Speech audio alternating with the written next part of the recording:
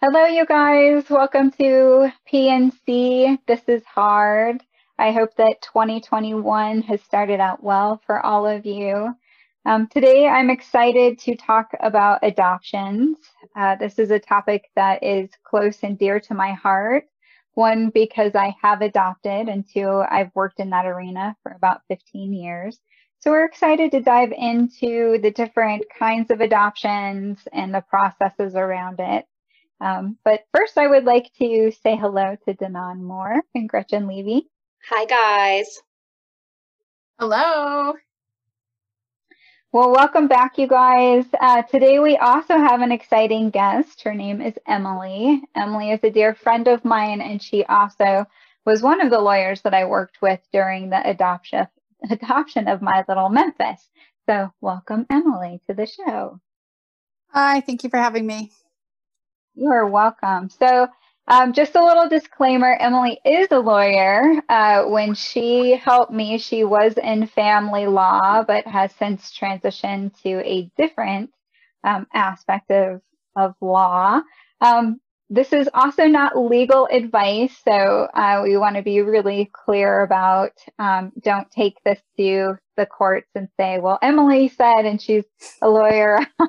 Emily on a podcast told me. That's right. That's right. But hopefully she'll give us enough guidance and enough information and enlightenment to either inspire you to move forward with adoption or at least have a pretty lengthy conversation with people in your life about whether you want to move forward with something like this or not in the future. So Emily, if you don't mind, with all of our guests, we like to talk about how many pregnancies you've had, how many babies you have, and then we'll dive into the adoption topic. Sure. So I have two sons. I have a 10-and-a-half-year-old son and a 5-year-old son. And I've had 6 pregnancies and 5 losses.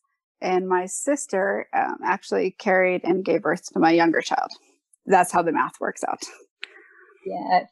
So we're going to have Emily on a different show if she will come back. I'm going to not put you on the spot, but plant the seed and cultivate it later.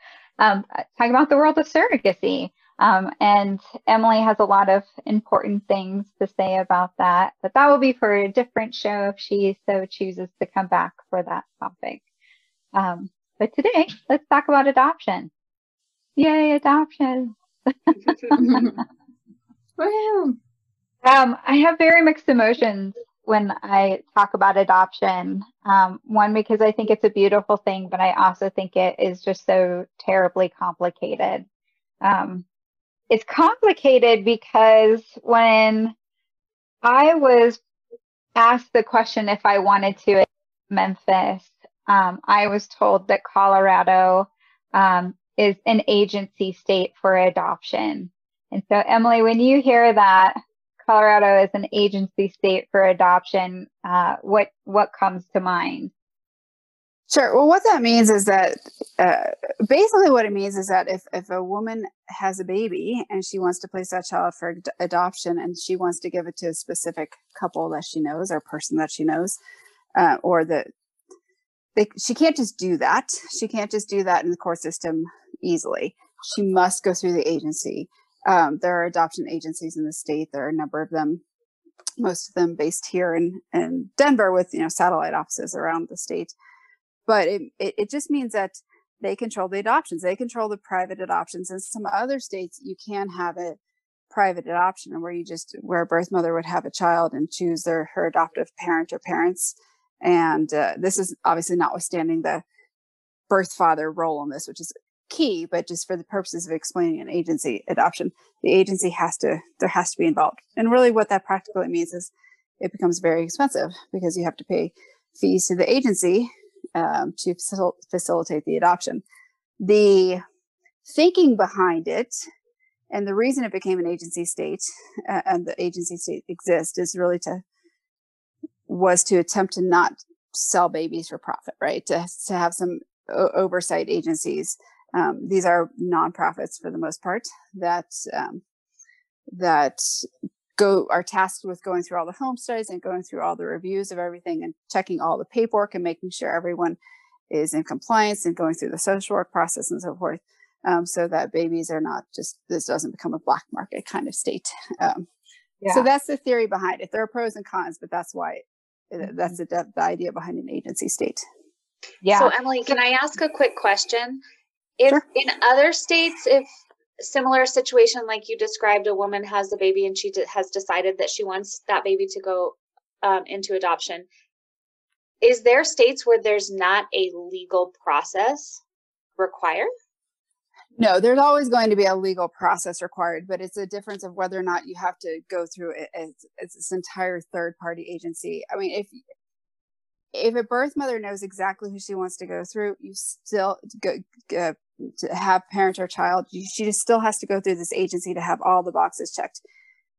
The states that I've worked with have all been agency states because the agencies work with agency states pretty much. That's in my experience, right? We worked with Texas, which has agencies, and Florida and California and so forth. But there are probably other states that don't have agencies, or you don't have to go through an agency, but you'll still, of course, have to go through legal processes and paperwork and court stamps and so forth, and have birth parent right terminated. It's but just not through this whole agency that both makes a much longer process and a much more expensive process.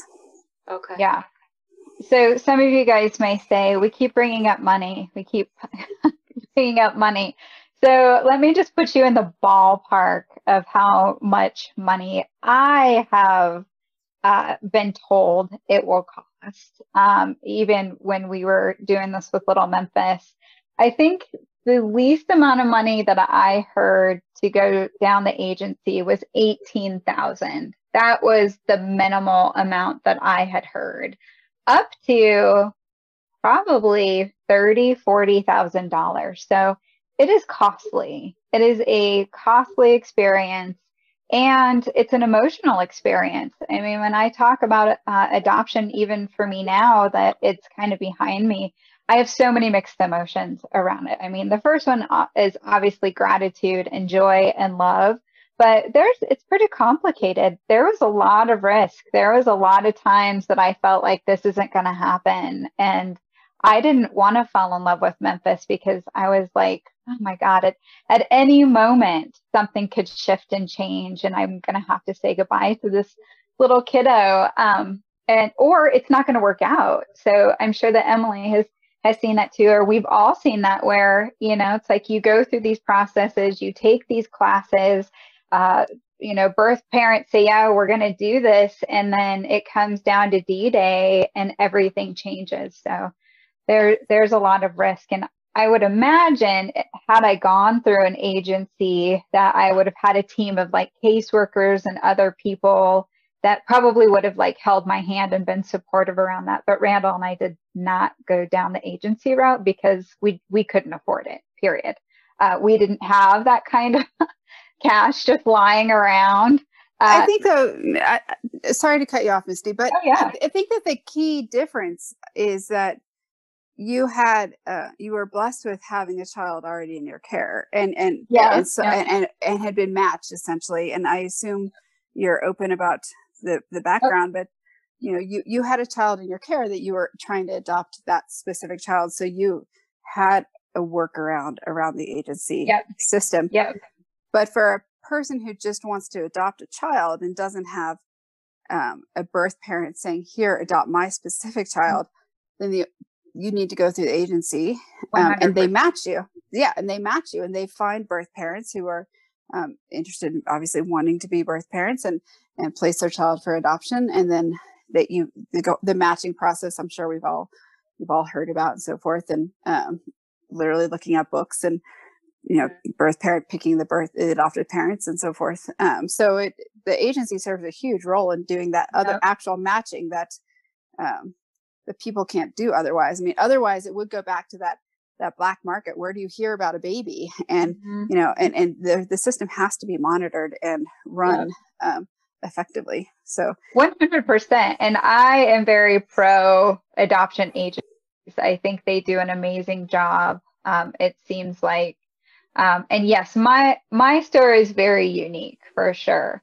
So we had an extended family member who became pregnant and they were not in a healthy place. Birth father was not in the picture. And so we went down what's called the custodial route, which we can talk about a little bit more. But the custodial route is where we had to get guardianship of Memphis. It was like as soon as he was born, and correct me if I'm wrong because it's been a while and it was a big blur, but I think the birth mom had to sign an affidavit saying that she was giving Randall and I decision-making rights from the moment Memphis was born. And then once we got that, then the lawyers that we were working with at the time did guardianship paperwork, and we got the guardianship paperwork into process very quickly. And we did that so we could have Memphis in our home for a year. And then this is where Emily steps in, and Emily helped then solidify the full adoption of Memphis while he was in our home. So we did not have to do the home study because we had already had him at birth. We didn't have to do some of these things that other families may or may not have had to do, but we had to also get authorization from the judge to skip that process of the home study. Yeah, that sums it up fairly well. I mean, you had, anyone can get guardianship of, not anyone, but you can get guardianship of somebody who needs a guardian. That's the physical care of the person and conservatorship of their finances and the medical bills and this sort of thing. And so you can go in and you can get that guardianship, and that's what you did. You and Randall got guardianship of Memphis, and then after you establish that guardianship for a year, then you are eligible to apply under Colorado law for adoption, to convert the guardianship to an adoption. And so like you were saying, the birth mother had to, you can either consent to the guardianship, or you could take that person to court and say they're not fit and try to get an emergency guardianship. And then later on, your birth mother consented to the adoption, which is huge. You have to notify, if you can find the birth father, notify the birth father, and he would either have to consent or his rights would otherwise be terminated and so forth. But so you were able to take advantage of a bit of a streamlined process in terms of not going through an agency, but it still took you a year because you had to have him in your home for a year before you could convert to the adoption. Yeah. So, and I wanted to talk a little bit about the pros and cons of going through the adoption agency versus the way that we did it. That's, I think, where the apprehension and stress came in with Memphis. Was we knew that there was a lot of risk where birth mom at any point during that year of guardianship could have said, I want him back. I want him back. And so with going through an agency, that process is a little bit different. So Emily, do you mind going in with that? Because if you go through an agency, you don't have to wait a year in order for that adoption to move forward. Okay, so let's actually start with your concern for the guardianship. I don't want to put it out there. Once a court gives guardianship of a person to somebody else, the birth mother wouldn't have been able to that easily say, I don't want to not have the guard. I don't want her to not have guardianship. The court would have to oversee it.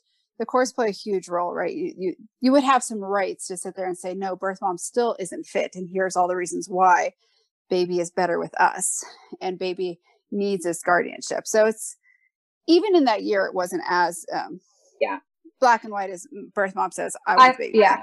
I'm glad that you're clarifying that, because in my mind, in my paranoid mind, right, like that was the fear that was looming over me, whether it was a correct assumption or not. That's how I felt that whole time. And so I'm really glad that you're a huge issue, a huge red flag. I'm sorry for cutting off. It could have been a huge nightmare, but you would have at least had a voice in court before birth mom got baby back. Wouldn't birth mom then had to prove her ability to care and provide and be a fit parent? Like, essentially, I mean, the court's already said that somebody else needs to be guardian because either birth mom consented or it was decided that birth mom couldn't handle it. And so this is the same as any, if your sister's just, having a single mom and has a lot of problems and is on drugs, and you take over her kids for guardianship, she can't just one day come back and say, I'm clean today, I want the kids back, right? It's a process. She'd have to go to court, and there would be hearings and so forth to determine that fitness. But it would be a huge headache, and it's a valid fear, Misty, don't misunderstand. It's a valid fear, and a year of that uncertainty as to what if she does change her mind and prove to the court that she's fit to be a parent and all of that. Totally valid fear. Just it would be court appearances and proving to the judge. Okay, so if you go through an agency, it's just a very, very different process in that the birth mother typically will go with infants, so newborns, because that's a different process for babies under 1 year versus babies over 1 year old here in Colorado. And so if a birth mother gives birth to a baby, then she files paperwork with the court and she says, I want to relinquish my child. And separately, there's a separate chain figuring out where birth father is at. And then that is, we can get into a lot of details here, but just suffice it to say, both birth mother and birth father have to be willing to relinquish the child, or the birth father would have the rights terminated, is the language. But after that birth mother puts in her paperwork with the court that says she wants to relinquish the child, then typically the court goes through what we call an expedited process, and they push the case through fairly quickly for the exact concern that not the concern that you change your mind, but because this is such a emotional time, and they don't want this to drag on forever, so they actually push it through quite quickly in comparison to many other court cases. But that birth mother, the agency has been counseling that birth mother for as long as they've been with the agency. So it could be overnight if they call at the hospital, but more typically it's months and months that the birth mother has been working with the agency to find adoptive parents and so forth. So they've been through all kinds of counseling and so forth before the court case can proceed. But once that counseling is done, once that paperwork is in, then there's a period of time that the court waits, and pretty much within a couple of weeks, the court could even finalize that paper and grant the relinquishment, so that birth mother would have relinquished the child. But often there are kind of hiccups. Often it's the birth father hasn't been found and terminated yet, and so you would stall out the birth mother relinquishing her rights until we figure out what's going on with the birth father. So that could push it out a few weeks. But the gist is that the birth mother's rights are terminated, and then the baby are relinquished by voluntary relinquishment, and then the baby is under that guardianship of actually the agency, but the baby is living with the adoptive parents. They've placed that baby with the adoptive parents, but the agency has the legal control and custody of the baby.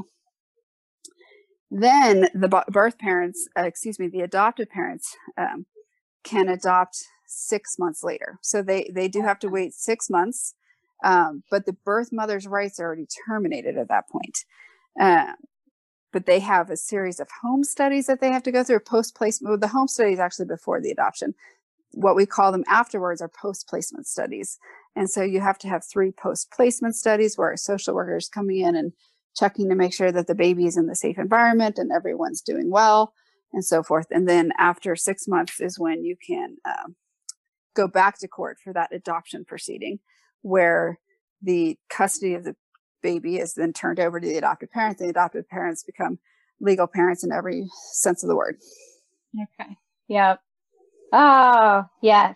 So it's an exciting time. But there's a lot of things going on in the background that maybe people were unaware of with that. So that's awesome. Gretchen and Danon, do you guys have any questions or anything that have popped up that make you guys curious? I don't know if I have questions. I just think it's such a courageous undertaking, to it's so vulnerable, and there is risk, and imagine that is just terrifying. And you're falling in love with a kid and not knowing, until it's done and done. Like, it would be hard to feel confident. That I can relate to how anxious it made you. I think that from watching it, what was so I worked on both the birth mother side, helping with the relinquishment, and I worked on the adoptive parent side, helping with the finalization.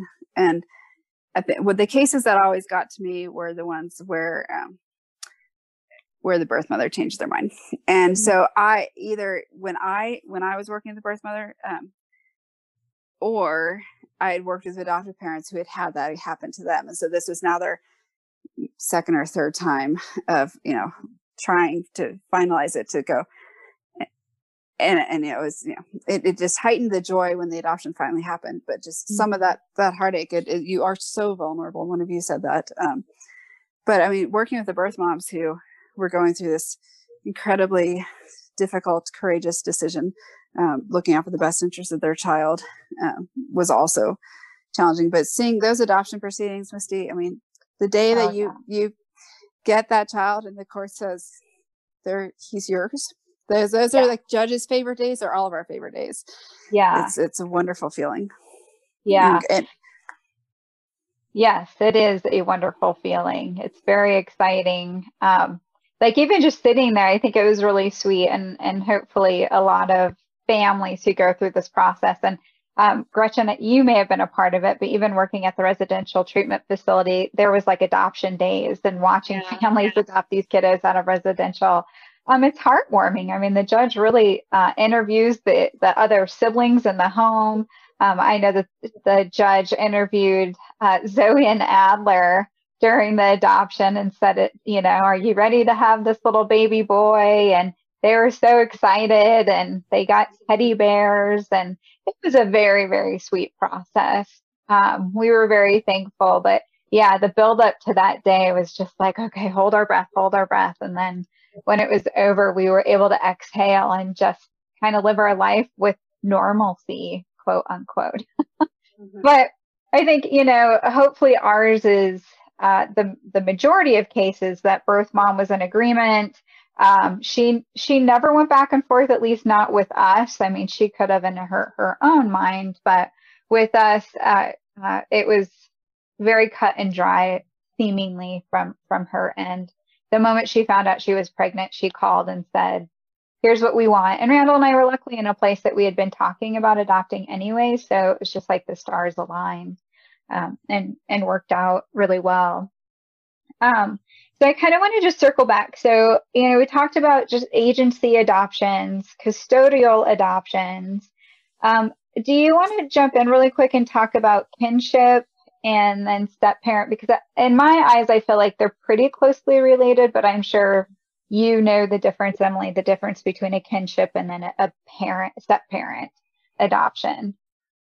Sure. Well, kinship, I think that we most often see that term really coming out of the foster system when the child, that just means the child has been placed with kin, and there's no guardianship period. So they're placed with family members, and they're adopted from that position. So that's often in the foster system, I would say.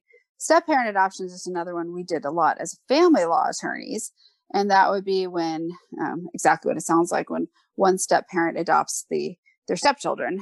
And so most typically it's going to be the stepfather adopting his children, and you terminate the biological parent's father's rights, because you can't have more than one legal father unless you're a married gay couple, right? But you can't have two legal fathers in the mother. So you have to terminate the biological parent's rights. Sometimes he agrees, sometimes he doesn't agree. And you might have, that could lead to a hearing in court. It's fairly rare, but it certainly happens. And same with grandparent adoption. Is also out there where grandparents have been taking care of a child, and then you're terminating both biological parents' rights. and grandparents are becoming the legal parents of the child. That happens some as well. And so those are just other ways of adoption that you see in the court system here in Colorado. And you can go on, the Colorado court system and see paperwork and understand how to do it. And my advice, though, would be for any of this to talk to an attorney. And again, I'm not even plugging myself. I don't do that area of law, but it gets very, very complicated, and there's an enormous amount of paperwork. And so you don't want to mess it up, and you want to make sure you terminate the parent's rights at the right time. And you have to get fingerprint checks and different kind of fingerprint checks and background checks and all these checklists that just have to be done in order for the court to ultimately grant the adoption. And so you have to be really careful. So I would say if any of those situations apply to you, talk to an attorney. Yeah, definitely. But it's so funny because it's crazy how much I have set aside and repressed from that. Because as you're saying that, I was like, oh my God, yeah, Randall and I did have to do a lot of that. We were trying to figure out how to, if we could do it on our own, because, Randall's like, let's do it by ourselves all the time. And we were going to try to figure out how to pay for an agency. And then one of my girlfriends who was in a same-sex marriage, they wanted to adopt, and she, one of her family members was in the foster system, and so they adopted through that way. And she called me one day and was like, why aren't you going through a personal family law lawyer like I did? And so you still have to do these checklists. It's not like we got to bypass that. We had to do all of that. We did have to pay money for lawyers. We did have to pay for the processing fee. We had to do probably the same checklist that we would have had to do through an agency, but there's a couple things that we did not have to do because Memphis was in our care, like the home study. We got that one kind of bypassed, but we would have been willing to do the home study part. When you go down, and I don't know, Emily, if this is the same, but if you do the foster adoption route through the Department of Human Services, there are classes that you have to take. They want to make sure that you understand trauma and children and parenting. And so there are classes, but do you have to do that through a private agency? Do you know? Do they require those classes?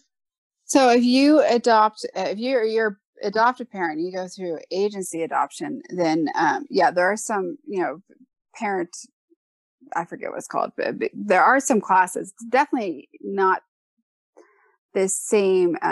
They're just probably called adoptive parent classes. I don't remember. But not the same trauma focused or anything like that comes out of the foster care system. Typically with agencies, you're often going to have a newborn. That's what most people go to an agency to try to adopt, right? They go to try to get a newborn from an agency. The older child adoptions out of agencies are very, very rare. And because they're in the foster care system? No, because people don't typically relinquish and place older children up for adoption, right? When people lose custody of children or removed from their homes, it's generally not voluntary, right? And so they go into the foster care.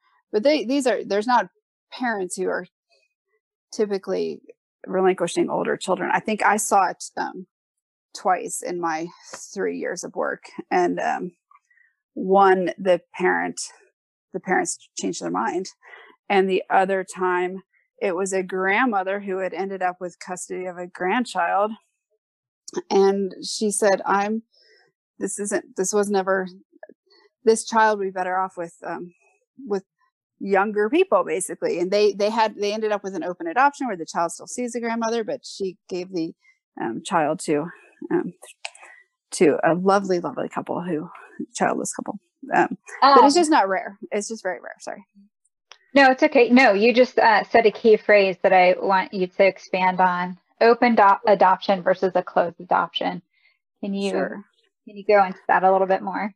Yeah, I think the biggest thing for people to understand is that in Colorado and in many states, open adoption is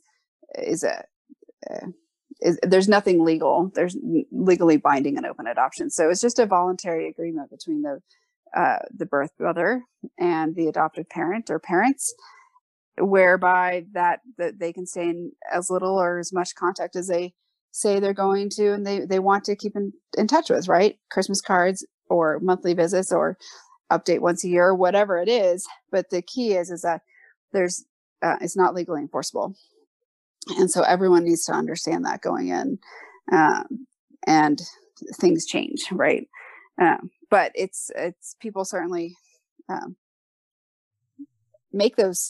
those conversations and make some of those agreements, but you just can't enforce them in law. Yeah. Again, which makes it a little bit tricky. Randall and I guess we would fall into the terms of we have an open adoption with Memphis's bio mom. He does have contact. He knows who she is. He doesn't know that she is his birth mom.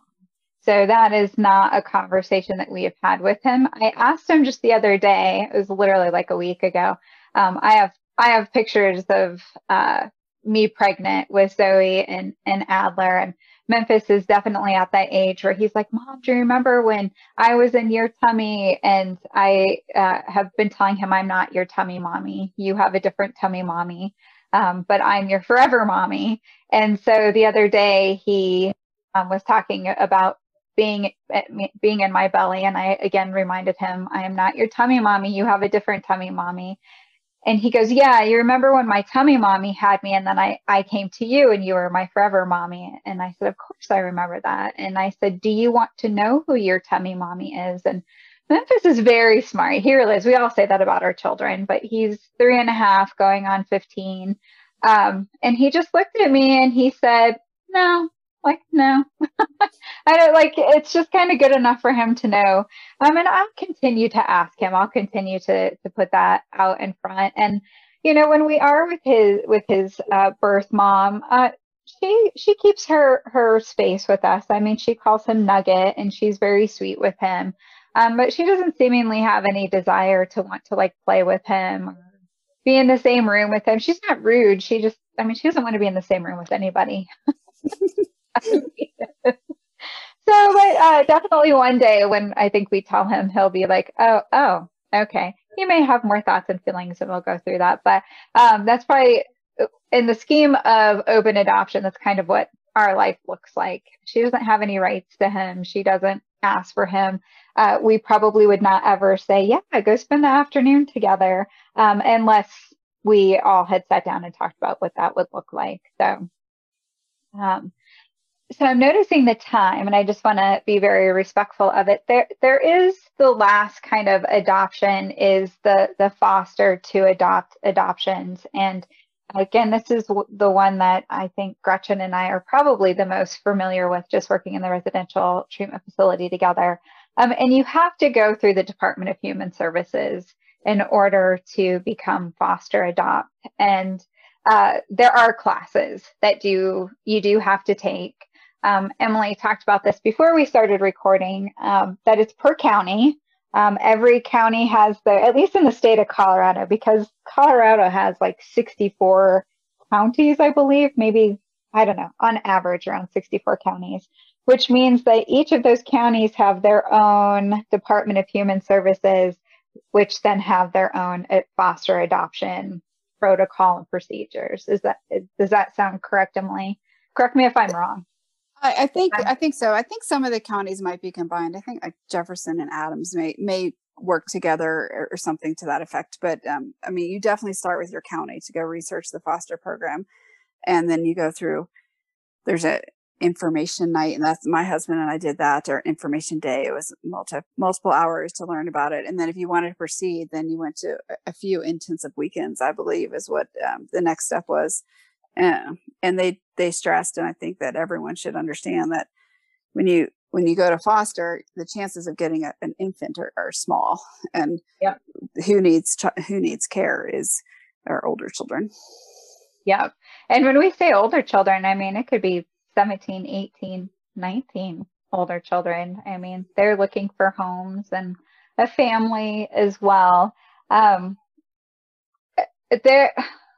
For me, I just think it's really important when we're talking about foster, adopt through DHS. There are kiddos who are in the system whose parental rights have already been terminated. And then there are families that there is the process of of the biological parents being parental rights being terminated. But the key of the foster system, from my work in my very limited work in neglect cases, is to reunite the parents with the child. And so that's key. I mean, when you're a foster, you're there to foster, not to adopt.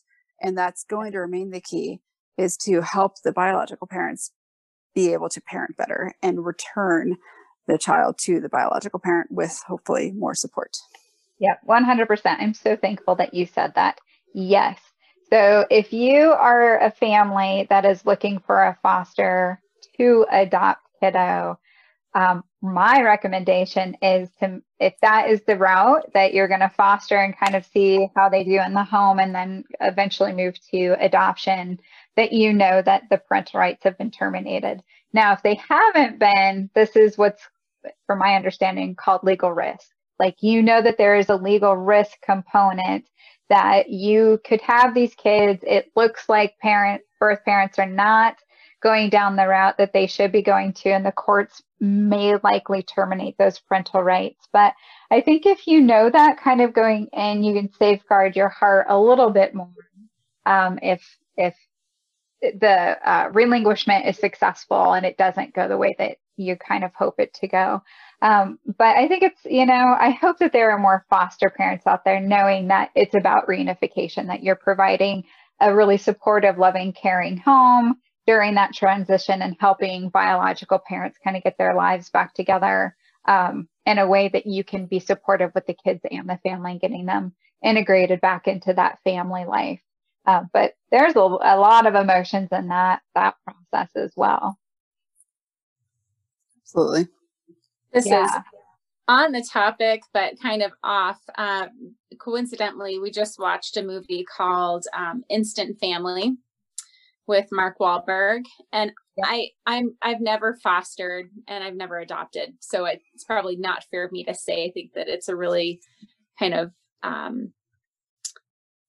good depiction of what some of those emotional highs and emotional lows are for what families go through when they are potentially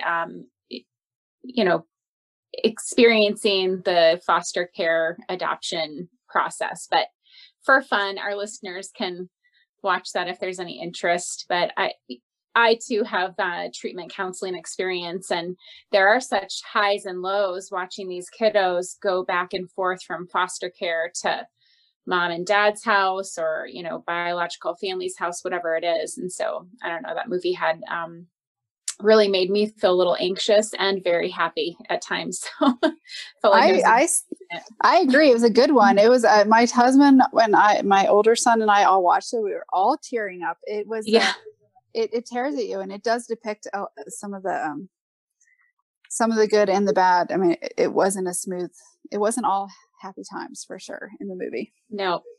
Yeah. And I keep just referencing kind of my experience in the RTC, is, there are these kind of fairy tale scenarios where it is smooth sailing.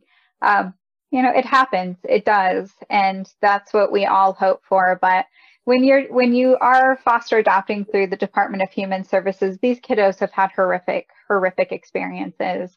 And we, as more and more research is coming out that the more trauma at the earlier age, the more impactful it is on child's brain. So if you are going to go down the DHS route and do foster adopt, please do your due diligence and really inform yourself about how early childhood trauma can negatively impact kids' brains, and what we can do as parents and guardians and supporters of families who are adopting, of helping regulate these kiddos and moving forward in that aspect. But no matter what, if you are deciding to bring a child into your home that's not a biological child, it's such an amazing process, and it takes courage, and like everything else, it takes a village. It really truly does.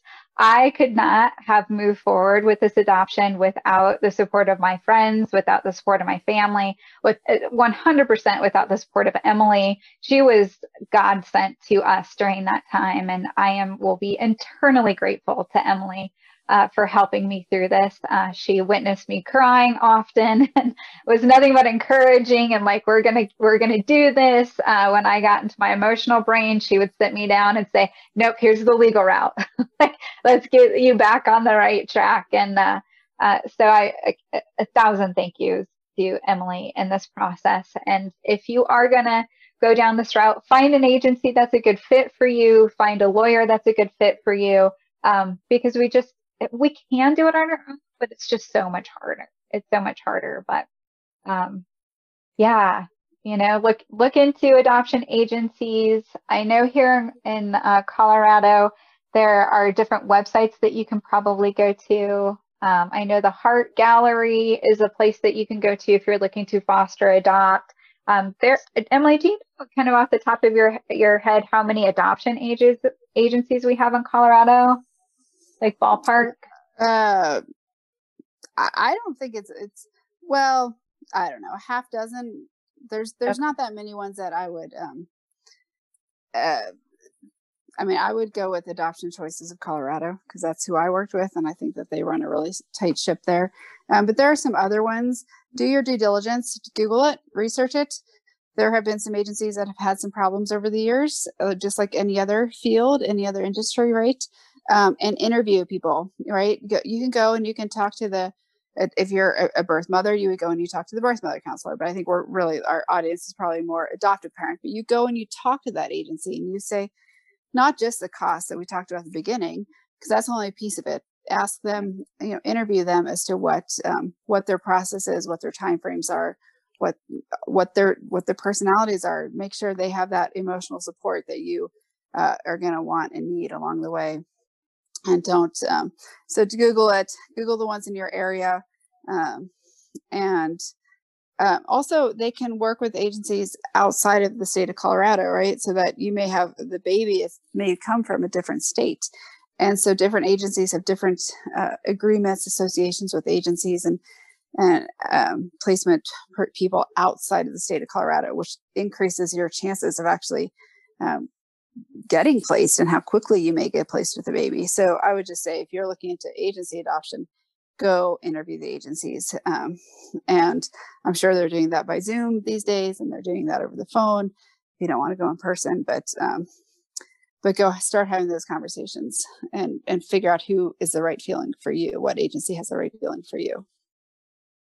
Yeah.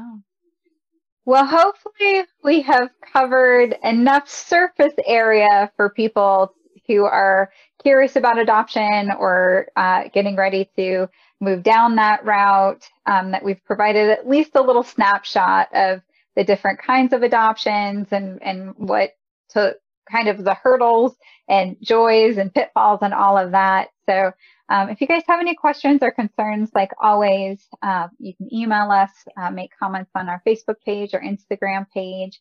But Emily, thank you so much for being a part of our show today. Like I said, I'm going to pressure you into coming back because I think you have a lot of knowledge, just even personally with your own experiences that would really help our listeners. So thank you. Gretchen and Danon, do you guys have anything else to add? I just really enjoyed the topic and getting to learn a bit more about it. And so yes, thank you, Emily. I enjoyed it. Thank you all for having me. I have to say that can I say the name of the law firm that I work for? If anybody wants to ask a family law attorney these kinds of questions. Absolutely. Rutherford Law Center, RUTHERFORD Law Center. It's in Arvada. And they have some great attorneys there. I just left to go to a different field, but that's who I worked for and worked with. And it's a bunch of ladies, and they are fabulous and can hold your hand through these processes. So if you have any questions, you need to talk to a lawyer, I would point you there. And Adoption Choices of Colorado is the agency I worked with, and I also had great experiences there. So 2 starting places for you. Thank you. That's so awesome. Well, thank you very much, and happy parenting. This is hard. You are not alone, and I hope you all have a wonderful day. Take care. Thank you. Bye. Bye, everyone. Bye. Thank you for listening to This Is Hard, our podcast celebrating the hilarious, beautiful, horrific, mysterious, untold, unspoken, disgusting, and amazing adventures of becoming and being a parent. Brought to you by Misty White, Gretchen Levy, and me, Danon Moore. To learn more about This Is Hard, our podcast, follow our organization, Parenting Naked Collaborative, on the web at parentingnaked.com, on Facebook or Instagram at Parenting Naked. Thank you, and until next time, be well.